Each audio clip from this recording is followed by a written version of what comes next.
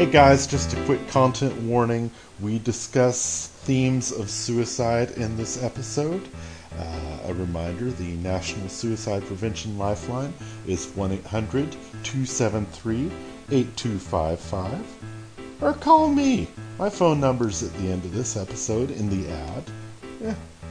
Wait, you haven't been skipping the ad at the end, have you? Okay, let's start the show. Spin the wheel of Randy.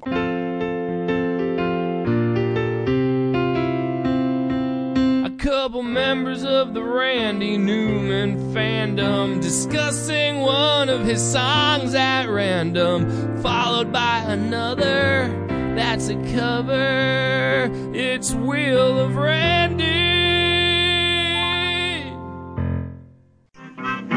While if you don't be my little woman, and I won't buy you a doggone thing. Hey, it's Wheel of Randy, the number one Randy Newman podcast in the world and Canada. We are part of the Good Trash Media Network.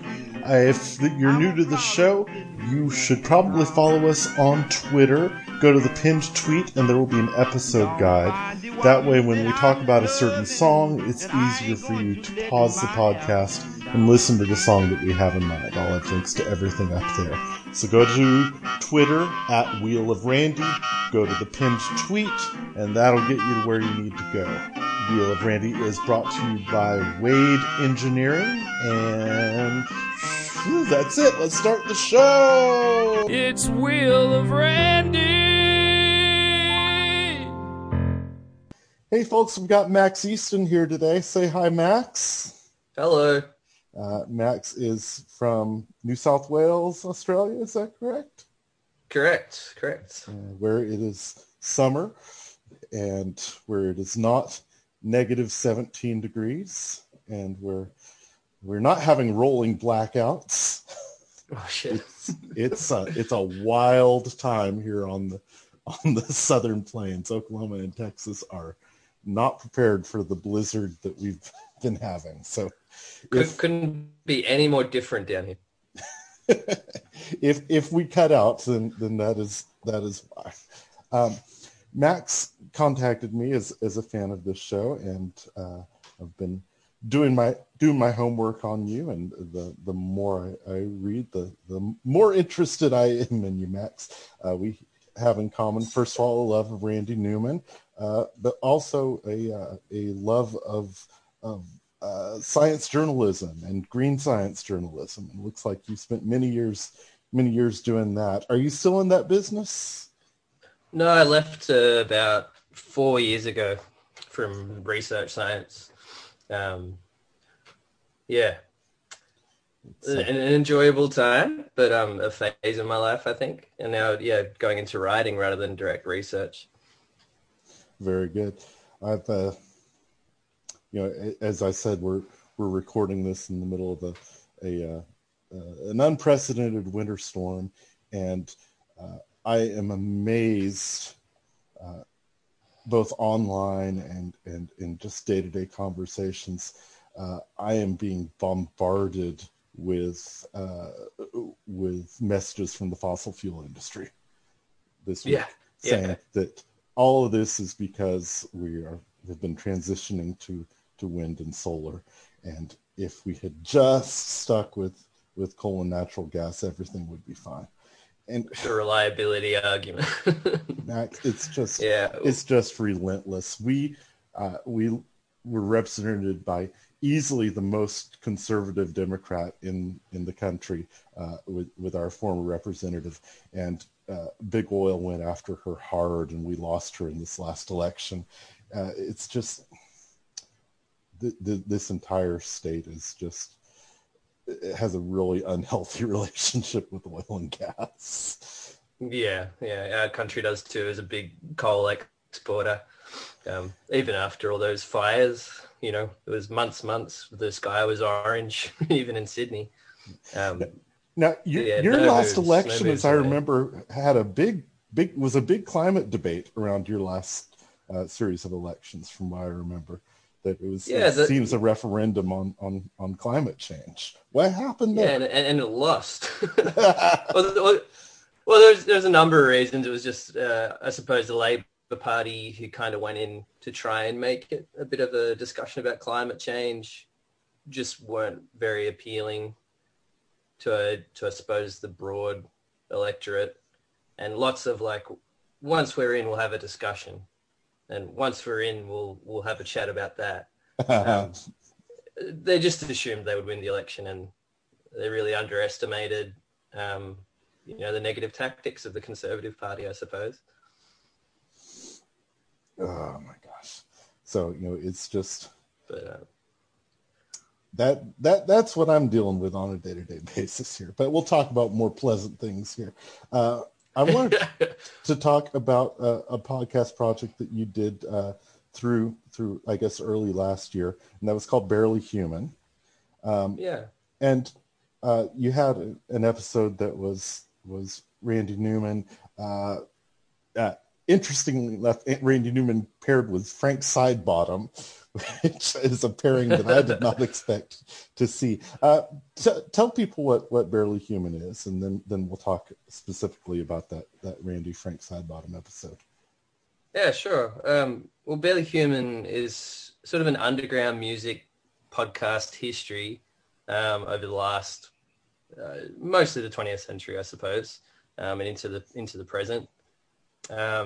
Which is kind of funny to think Randy Newman's in there. No one would really consider him an underground musician, right? I don't think. But a lot of it is people who've been misunderstood or glossed over, or, despite their best intentions, kind of slipped into some kind of niche or cult following. So I think Randy Newman fans could recognize some of that. He seemed to miss every single social movement that happened around him. I think it's kind of fascinating. Yeah. He released an album in 68, 77, 2008. Surprised he didn't do one last year. But no one loves him, right, other than his cult. And every artist in that series kind of has an element of that, or an element of that instinct, I think. I really enjoyed the episode on Butthole Surfers, which is of local interest. We're very Oklahoma, Texas heavy with my audience, so a lot of us could relate to that. And who was the other band with that Butthole Surfers? The Stickmen with Ray Guns. Oh my gosh, I'd never heard of them before. That was insane. Ridiculous story, yeah. I love the part where they're in a basement and they're performing with the lights off, and when they turn the lights on, everyone's covered in blood. Very underground schlock. Yeah. The good old days. So I've really enjoyed listening to that series, and I especially like. And if you don't mind, I'll quote a little thing from your Randy Newman episode. You say toward the end, and I had to go and write this down, the fate of unique artists like Randy and Frank Sidebottom seems to be to serve their cult following and be misremembered by the masses. That is a really fantastic sentence, Max. Thank you. Because misremembered, stuck it at the end then. Yeah. Misremembered is, I can't think of a better word for this, that we have this man with such a broad catalog, and he's remembered for and no shame in doing in movie work, but he's remembered for soundtracks, and he's remembered for a novelty song. And in 50 years, that may be the only thing that people remember about him. That and this podcast, which will be in season 51 and being run by my grandchildren, of course. Yeah. Hopefully, we can only hope. That really summarized for me as much as anything that I could think of what Randy's appeal was. That there are plenty of I could have spent just as much time getting into Dylan or Springsteen, people in the same if not higher levels of songwriting, but this appeal of how would you say it, this appeal of going after a misunderstood artist, sacrificing some of my street cred by exposing myself as as a fan, but at the same time, you know, his music is going after the oddball and the misfit in society, and you know it's rewarding. You know, it's ultimately rewarding to like plunge into the depths of this person that, you know, you talk to it with someone about it at the pub and they kind of just nod at you politely, like, yeah, the short people guy. Yeah, I know him. But then you find somebody, and oh my goodness. Doesn't it feel great? It does. So you feel less crazy. hopefully someone out there can know that they're not alone. That Max and I and all of our guests are a cloud of witnesses toward your little oddball, fascination with Randy. Let me ask. I'm trying to remember how we first met each other. Are you one of the Little Criminals? Are you part of that email group? No, no. I don't know how I found it, to be honest. I think it just kind of like an algorithm type accident.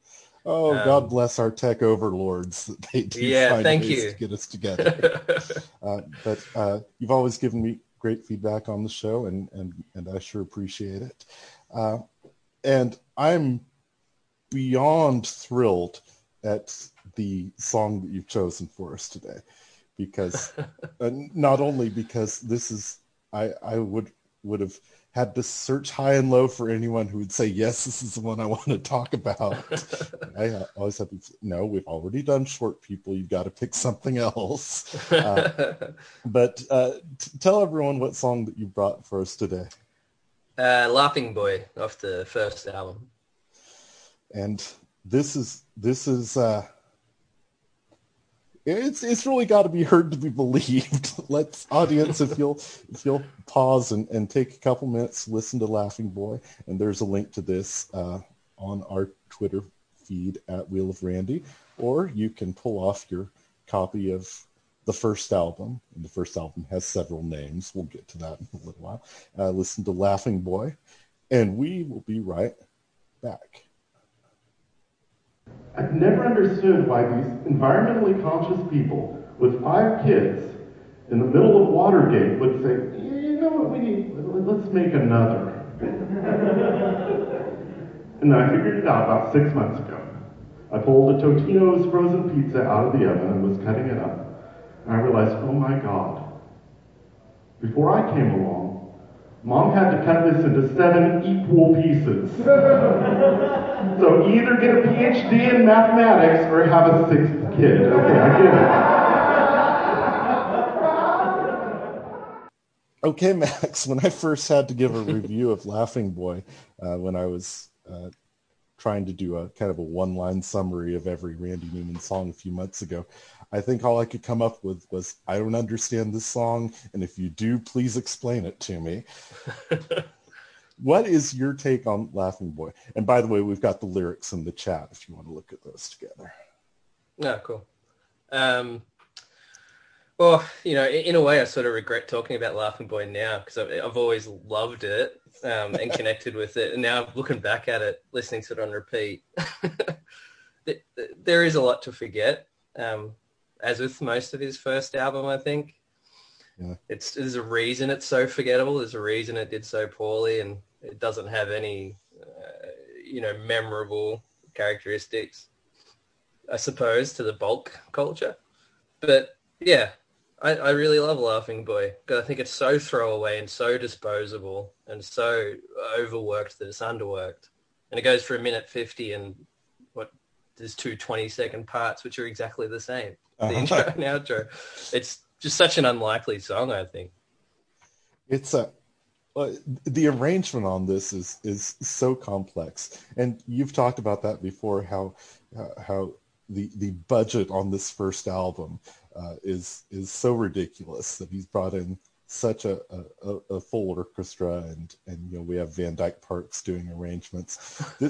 I cannot imagine any solo artist getting this kind of budget greenlit for a debut album. Yeah, a 75-piece orchestra on this song. I think he ridiculous. uses it all on Laughing Boy. Yeah. There's so much going on here. Yeah, but I think what it kind of struck me about Laughing Boy is it is a throwaway song to most people, but did you ever hear the story about the fan who committed suicide listening to this song on repeat? Tell this story. This is great. Yeah, and it's so sad to think that this was the way he either chose to go out in a way. But, you know, I've listened to this song and I can kind of get the subject matter, and it's like I could see how someone can latch onto that as to be, you know, either laughed at or, you know, the whole sad clown trope, a bit of a Pagliacci thing happening. Yeah. But, I mean, every time I listen to it, I don't really know who the joke is on for Randy. It's finding a clown and killing it because it's probably laughing at you. It's just, I don't know. Let's go over the lyrics, especially of the verse, because I listened to this 10 or 15 times and didn't process the verse. Having the lyrics in front of me made a big difference. He says here, find a clown and grind him down. He may just be laughing at you. An unprincipled and uncommitted clown can hardly be permitted to sit around and laugh at what the decent people try to do. You know, just typical bubblegum pop stuff. Yeah. A little verbose for Randy Newman too. I don't know. The more I think about it, I think that Randy's going after the decent people here. Yeah. That we have a society that is operating in a certain way. You've got decent folk doing their thing, and here we have someone on the outskirts who's pointing out the absurdities and maybe pointing out, you know, the injustices. And you know, the singer says, you know, that can't stand. We can't have someone. What if he points at me and I'm the person creating those injustices? Yeah. Better grind them down, you know? I love that thought of it being violent, like you suggested. I'd never thought of grinding down in a violent way, but yeah, I guess I can see, you know, the mob going after this clown. But, you know, it's kind of, in terms of the rest of his, I guess, discography, following that, he doesn't really get into those kind of satires for a couple of records. So it's kind of feels like the start of a thread for him too, where sort of the butt of the joke is unclear. It's kind of probably on the listener a little bit. It's sort of on himself. You know, that's kind of what he does in his own songwriting. It's almost like a prelude to like the Mr. Sheep type songs later on, which are, you know, make fun of the businessman, but the jokes is on the person making fun of the businessman type complexity, you know, that style of songwriting he gets into. Yeah, let's talk about that. He really does that in Mr. Sheep, and you know, the album cover for Mr. Sheep, the album cover for Born Again is really iconic in describing that kind of attitude. That he's got this. What do you say? I guess it's Kiss makeup that he's wearing in this album. I think he's described it as such in the past. So he's got Kiss makeup on, except he's got dollar signs over the eyes, and he's in a business suit, and he's got. I think my favorite little detail of that album cover is you see the picture of his family, and the kids have the Kiss makeup on too, as they're hanging out with the dog. Some kind of mutant, yeah. Just a nice little touch there. But yeah, you know, it is a common theme for him that he's pointing out how ridiculous. You know, sometimes it's the excesses, but sometimes it's just, you know, how society works. At the same time, like you said, he's kind of going after himself. He's not portraying this clown as this tortured, tragically misunderstood artiste. He's an unprincipled clown. He's an uncommitted clown. You know, it's a day job. Yeah, he doesn't have to be great at this to point out the absurdities. But yeah, I keep going back to this line, grind him down, that society doesn't have to, go after him. The society could just wear him out until he gets tired. Yeah. Putting it out. Make him perform 3 shows a day and like poor Davey the Fat Boy, just trot him out and have him do it. Well, that's the thing with that record too. It's very carnival-esque. There's a lot of that sort of. Dave the Fat Boy is a carnival song. Yeah, to me, and Linda this is kind of the same way. Yeah. Linda's a carnival song, which I guess comes from whatever he's chosen to do with the arrangements. And I'm sure Van Dyke Parks, like, is it Song Cycle? I think it was around the same time. Mm-hmm. Very similar sort of, like road show, circus, carnival type Americana ideas. And I guess, we're not too far apart from, Sgt. Pepper had those same themes too. It's almost this fascination with childhood in the 40s and early 50s. Yeah. Which is like, it's kind of, it's what I don't see talked about much about that record is like being released in 1968, being surrounded by this, growing countercultural movement and the hippies and the yippies kind of rising around them, and every label on the West Coast trying to latch onto that, which is what they were trying to do with this record was to, this will be Electric Ladyland. Well, sorry. And it seems like they really leaned into trying to sell it as difficult listening. The complex. The album as you see it marketed today, it's just called Randy Newman, but my copy has a longer name for it. Randy Newman has something new under the sun. Create something new under the sun. Yeah. I found that in my local record shop. I'd always had the revised version, but this was the original cover where he's standing there and he looks like a narc in front of this. In a turtleneck. Yes. Yeah. Surrounded by sheet music and pencils. You couldn't get any more, off the pulse than that. And the revision's much better, the cover and the title. Yeah, it is. I learned from your podcast that they kind of did a radio campaign when it didn't sell at first. What was it they said? It grows on you or something like that. Once you get used to it, his voice is really something. Whoever the copy guy, is brutal marketing. Whoever the copy guy was at Warner Brothers or Reprise at the time had this weird sense of humor that was like that, which I, probably you and I both buy as Randy Newman fans. Like that's how I would buy that record. And they did this series of double LP compilation records called the Lost Leader or the Warner Roadshow type thing. They'd sell them for $2 in the post at a loss and made a real big deal about, how much money they were losing on these records to get these people into your home, sort of thing. With like Randy and Van Dyke Parks and the Fugs and the Mothers of Invention and all these people who weren't quite landing as well as they hoped. And they'd send them out, ship them out to record stores, sort of thing. And in there, he's just ragging on all the artists as, you won't get it the first time around, but if you, reach out, buy another record, maybe you'll get it the sixth time. we saw that. How we lost $35,000 on this record, that kind of thing. We saw a little bit of that in the comedy community at the time when they were first advertising Don Rickles. They would say, "Squares won't get it, man."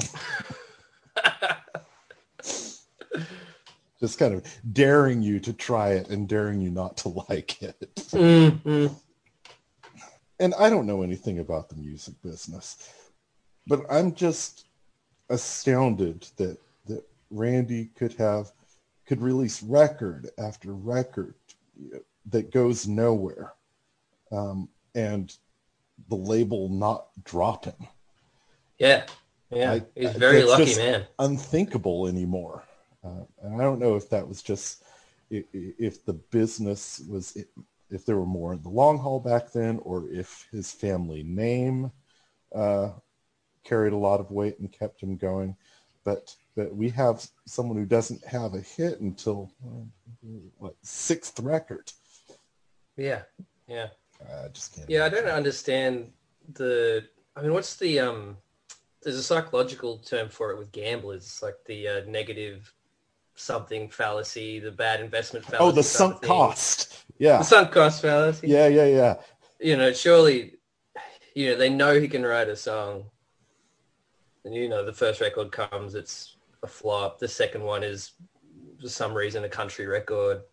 The third one's a smart record. Eventually, he's going to land something. But, if I was the accountant, I'm sure I would have dropped him very quickly. I couldn't help but wonder if all of it was just to get his name out there as a songwriter. If this was, a way to market to, Three Dog Night or Dusty Springfield or what have you, that they could take a loss on the record if they could find the right singer to match with the song. There must be some element of that. There's got to be. Back to Laughing Boy, though. I love the sound on this. It's probably his most. There's more discord in this song than in most of his stuff. The trumpets are kind of blaring. The tempo's all over the place. It's not like anything else he's done. It's really unique. And not just for him. I think, I haven't heard many songs like that. It's kind of like sort of what the Kinks were doing at the time, like Village Green Preservation Society and all these big, ambitious, wacky type rides that went for like 8 minutes. But, I sort of wonder if this song was longer, I think he could have had a lot of fun with it. It's a shame it's squeezed into 1:50. Or 2 minutes, or whatever it is. Yeah, it's very unique. Yeah, and he's saying a lot with not a lot of words, which is sometimes the signature of it. Yeah, I've really enjoyed listening to this. I made the mistake of putting it on repeat, and you talked about the suicide note. If you don't mind, I'll share kind of the story behind that. And I guess this was from, I'm trying to remember which article, which interview with Randy this was. But he says, this guy wrote me a letter saying his friend had just killed himself, and he left Laughing Boy on the CD to play over and over and over and over. Randy looks out at the pool. The sunlight is making it glitter. Yeah, he says ruefully, kind of a compliment, I wrote back saying, thank you. Great compliment. And, I've heard before that there should be a connection between your music app and your counselor, that if you play if you play Tangled Up in Blue 7 times in a row, it automatically calls the emergency room, that kind of thing.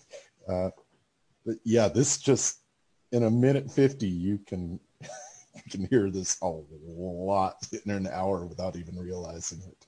Oh yeah, and it's kind of like V-shaped. It just goes around and around. It's very, it's perfectly symmetrical, the whole song. So it's probably locking into a kind of rhythm, like as you play it on repeat too. Like I was listening to it on repeat to try and remember what I liked about it during the week. And you do feel a bit odd. Yeah. Not saying that that's responsible for like the man's mental health, which I know I've been laughing at it, but it's not obviously not funny, but it is such a bizarre and interesting sequence of events. It also speaks to like songs that most people think are forgettable. There's always something that someone latches onto. where that guy feels clownish or laughed at, or repressing his feelings to just laugh along and walk by, sort of thing. And I've always said there's a Randy Newman song for every occasion. In the same way, there's a television personality song and a fall song for every occasion. Like, I think Randy Newman has covered the entirety of human experience over his discography. That's about right. Oh man. I think one of my favorite parts about the arrangement is how the horns kind of fizzle away at the end of the chorus. The things slow down, and it's almost like the horns are giving up. It's got that. It's almost like cartoonish. It is. It is. And we've heard that before on this show that there was a lot of what is it, that jazz piece that Looney Tunes would always use for the factory settings, that has that same feel.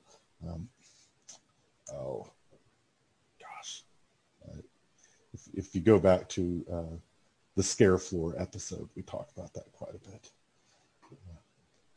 But yeah, I mean, this whole album, I'm not going to be the guy that says this is a misunderstood album and that this is a neglected masterpiece. But boy, there's a whole lot of potential in this for a 24-year-old to be putting something like this out. I can't imagine. Yeah, the first few times I heard it, I completely wrote it off as kind of an errant beginning. It's like it's a first novel, completely disposable and not like what he ends up becoming in a way. But I think it's really rewarding. Let's spin the wheel, Max. Cool. I don't know if you've seen our new shiny green wheel.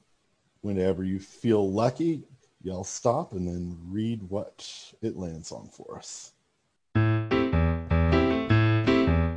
Spin the wheel, spin the wheel, spin the wheel of Randy. Stop.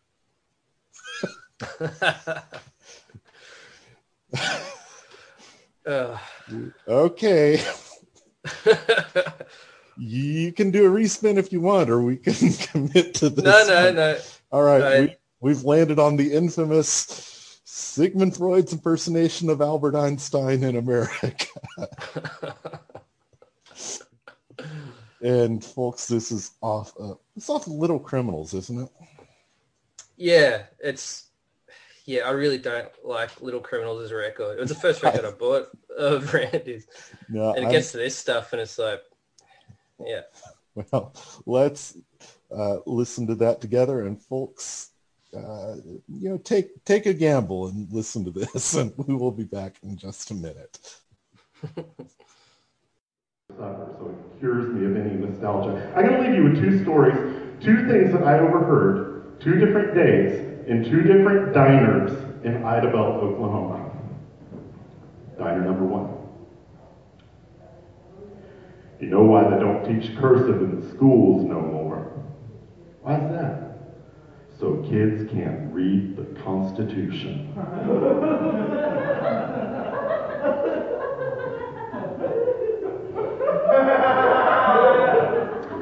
Diner number 2. Yeah, I'm 1/8 Chickasaw. I'm not on the rolls or nothing, but it's in the family Bible, so that's even better proof. Well, how does that prove anything? It's in the Bible. Good night. That's not how you spell Filipino. Not even close. Good grief.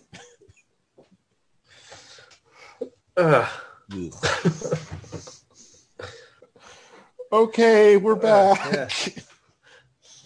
I didn't expect that. He has to hide everything. has to hide everything. So much hidden. Like, it's such a nothing song. It's I don't know what he's going for in this song. I don't know if he's just going after superficial patriotism, or if he's going after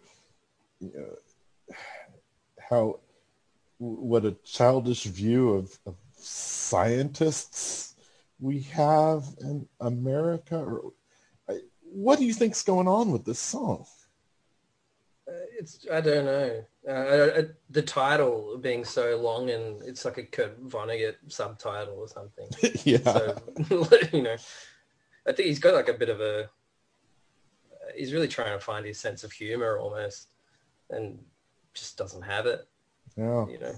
But I was surprised that there's all this sort of, like that nod to kind of imperialism that, Albert Einstein's coming across the ocean and, like, you've whipped the Filipino and now you own the Western Sea, and, while the patriotic, undertones running through the, weird dick joke thrown in there for no reason. And yeah. But, it ends with, may all your Christmases be white. So I'm sure it's not an accident for Randy Newman to kind of refer to some kind of, racist imperial notion of the United States. Oh, yeah. See, when I think of that, I think of, when Irving Berlin wrote White Christmas, and he asked his rabbi, are you okay with me writing White Christmas? And he says, just give us a percentage of your royalties. That's amazing. So we have, I don't know. Einstein he's a cartoon anymore. And so is Freud. Yeah, and so is Freud. But where's Freud in the song? Like, I don't really understand the only Freud his gag. that I can think is maybe the dick joke, or maybe it's Freud saying that maybe it's Freud making fun of the Americans, that they have this incredibly complex thinker, and they have to reduce him to a patriotic symbol. Yeah. Well, it is. I suppose if it's Sigmund Freud's impersonation of Albert Einstein in America, it's probably supposed to be a not a very generous one. But Sigmund Freud, doing American stereotypes in a silly voice. Yeah. But I don't fully understand the role of these two European figures, and I don't know. It's part and parcel of that record, is it, in a way. Maybe I'm trying too hard to read something into this. I'm definitely trying too hard to read something. Sometimes cocaine is just cocaine, I guess. Okay, well, let's move on from that. Next. This is when we get to next week. This week's cover. This week's cover. And I looked long and wide for a cover of Laughing Boy, and I couldn't find one anywhere. It's made further difficult that there are lots of different songs called Laughing Boy. Mary Wells had a minor Motown hit called Laughing Boy, and then Hall & Oates had a Laughing Boy, and then Pulp had a Laughing Boy. So it's not like you can just do a Spotify search and find one. So in lieu of that, do you have a favorite Randy cover that you want to recommend to people? Well, this comes out of like your list with Laughing Boy being so far down the list, and Pretty Boy, which I also wanted to talk about if I didn't do Laughing Boy. It's Kurt Weill's Pretty Boy, which is sort of unexpected cover. I never expected him to do a Randy Newman cover. Okay. Yeah, Pretty Boy's a difficult song, but I am interested to hear Kurt Weill's take on that. All right, I will check that out. Max, thank you for coming. This may have been a short one, but it's a good one. What's the best way for people to reach out to you? Are you more of a Twitter guy, or how can people get hold of you? Email's always best. It's max@barelyhuman.info, or Max Easton on Twitter for as long as I have one. Mm-hmm. Your Twitter bio says you have a book coming out. Is that still in the works? Yeah, I just got the body blow of the big round of edits come back over the weekend, so should be out in August or September. Nice. The first novel. Drop me a line when that does, and we can. Will do. I'll send you a copy. We'll promote that. Oh, lovely. Well, thank you so much for coming. You know, we look at you in Australia, and I don't know, man. Sometimes I get pretty jealous, especially on days like today, when I'm paying $2,000 a month just for my health insurance. I'm like, let's look around. But I don't know. Yeah, we look at the US and say, have mercy. But looks like the fires aren't as bad this year as last year. No, wet summer, so the kangaroos and the koalas are safe this year. Thank you so much for doing this, and don't be a stranger. And folks, be sure to follow Max, and we will definitely keep you apprised on what's going on with him. Thanks, Dan. Thanks very much. Hey, that was a pretty good episode. Thanks for listening, everybody. Wheel of Randy is part of the Good Trash Media Network. Couple of acknowledgments. Thank you to Brian Mays for our artwork.